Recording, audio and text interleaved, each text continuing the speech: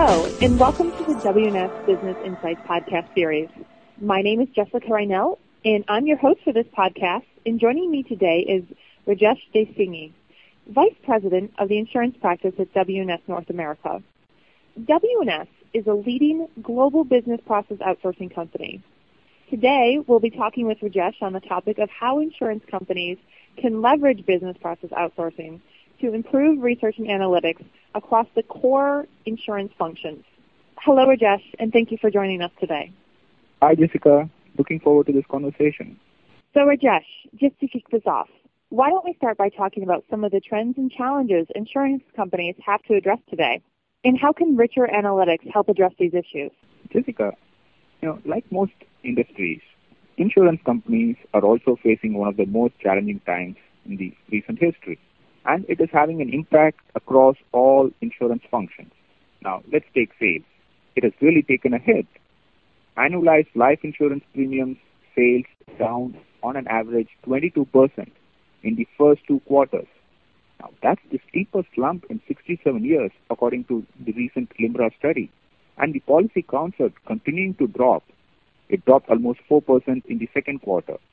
Now, this kind of crisis affects every function of the insurance company, and it has implications across all operations. Jessica, in my conversations with senior executives, there are a number of areas where they would like to have better information, more information, and use much more robust research and analytics to take decisions. Now, let's look at some of these. 1, how can they optimize their premium pricing? That ultimately decides the profitability. So that helps them analyze profitability of each product to ensure that they are very competitive against their peers. 2, analyze the efficiency of the distribution channel as well as the marketing campaign to get the maximum value of dollars spent. Let's look at the third thing.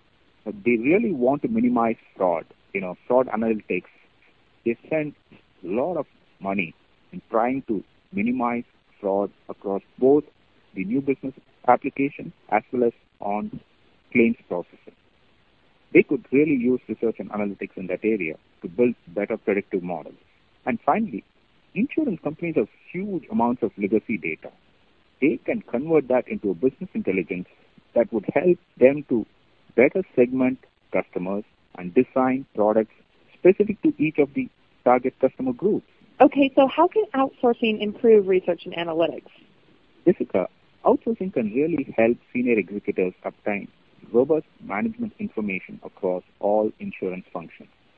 For example, an outsourcing service provider can help to reduce the cost of analyzing unstructured legacy data by taking advantage of global delivery centers and lower operational costs.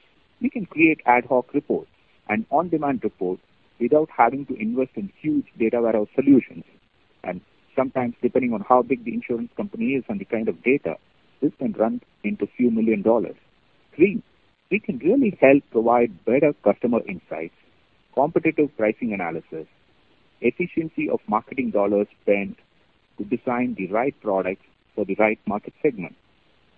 The bottom line is, if research and analytics outsourcing is implemented properly, it can be a fast and a simple solution to compete with enhanced knowledge that helps to understand every aspect of customer behavior, getting the most out of the marketing spend, drive sales force productivity, and help enter new products with a targeted strategy. Now, this helps organizations survive the current economic challenge and sets the stage for future growth and expansion as the economy recovers. Can you share some examples of how WNS has helped insurance companies benefit from outsourcing research and analytics? Absolutely, Jessica. I can give you a few examples. Now, for a Fortune 500 insurance company, WNS helped identify the drivers for customer retention, midterm cancellation, and conversion acquisition. Now, all of this helps them to, go back to the customers, especially when they're canceling, and help them retain. Or if they are canceling the policy end of term, you can really help to convert it into an annuity product. Now, let's take another example. Now, for a leading insurance company, we help build demand models, the models that enable the client to get a clear picture of the customer's price elasticity. The elasticity at different price points becomes extremely critical, in the current economy when people are losing jobs and they probably do not want to pay premiums. So by doing this analysis, you are able to arrive at the right pricing. Let's take another example, Jessica.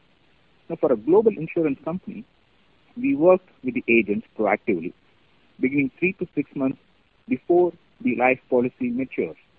By doing that, we helped to convert these life policies into annuity contracts, which means now you have the customer buying a new product from you, and this increases the sales.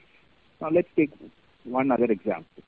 We helped an insurance company market a white label product to a specific target group, which it was not previously addressing. So now you have a new target segment that you're selling to, which increases sales.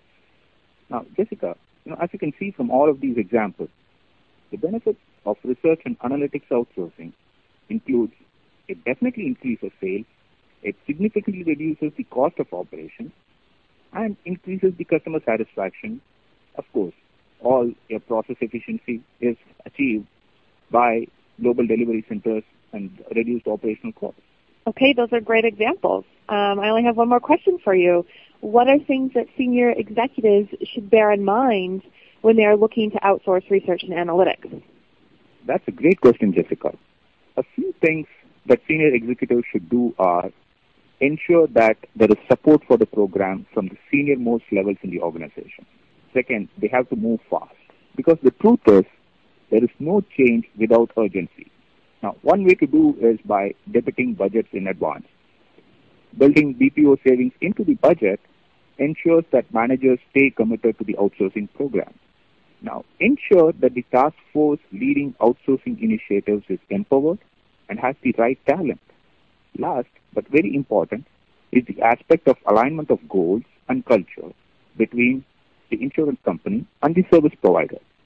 The single biggest reason for failure of an outsourcing agreement is lack of this alignment. So make sure you choose a provider who aligns to your goals and culture. Great. Well, Rajesh, thank you for taking the time to speak with us today about improving research and analytics across the insurance functions. Thanks, Jessica. It was a pleasure speaking. Thank you. For more information on how you can leverage analytics to deliver actionable insights for your business function, please visit www.wns.com.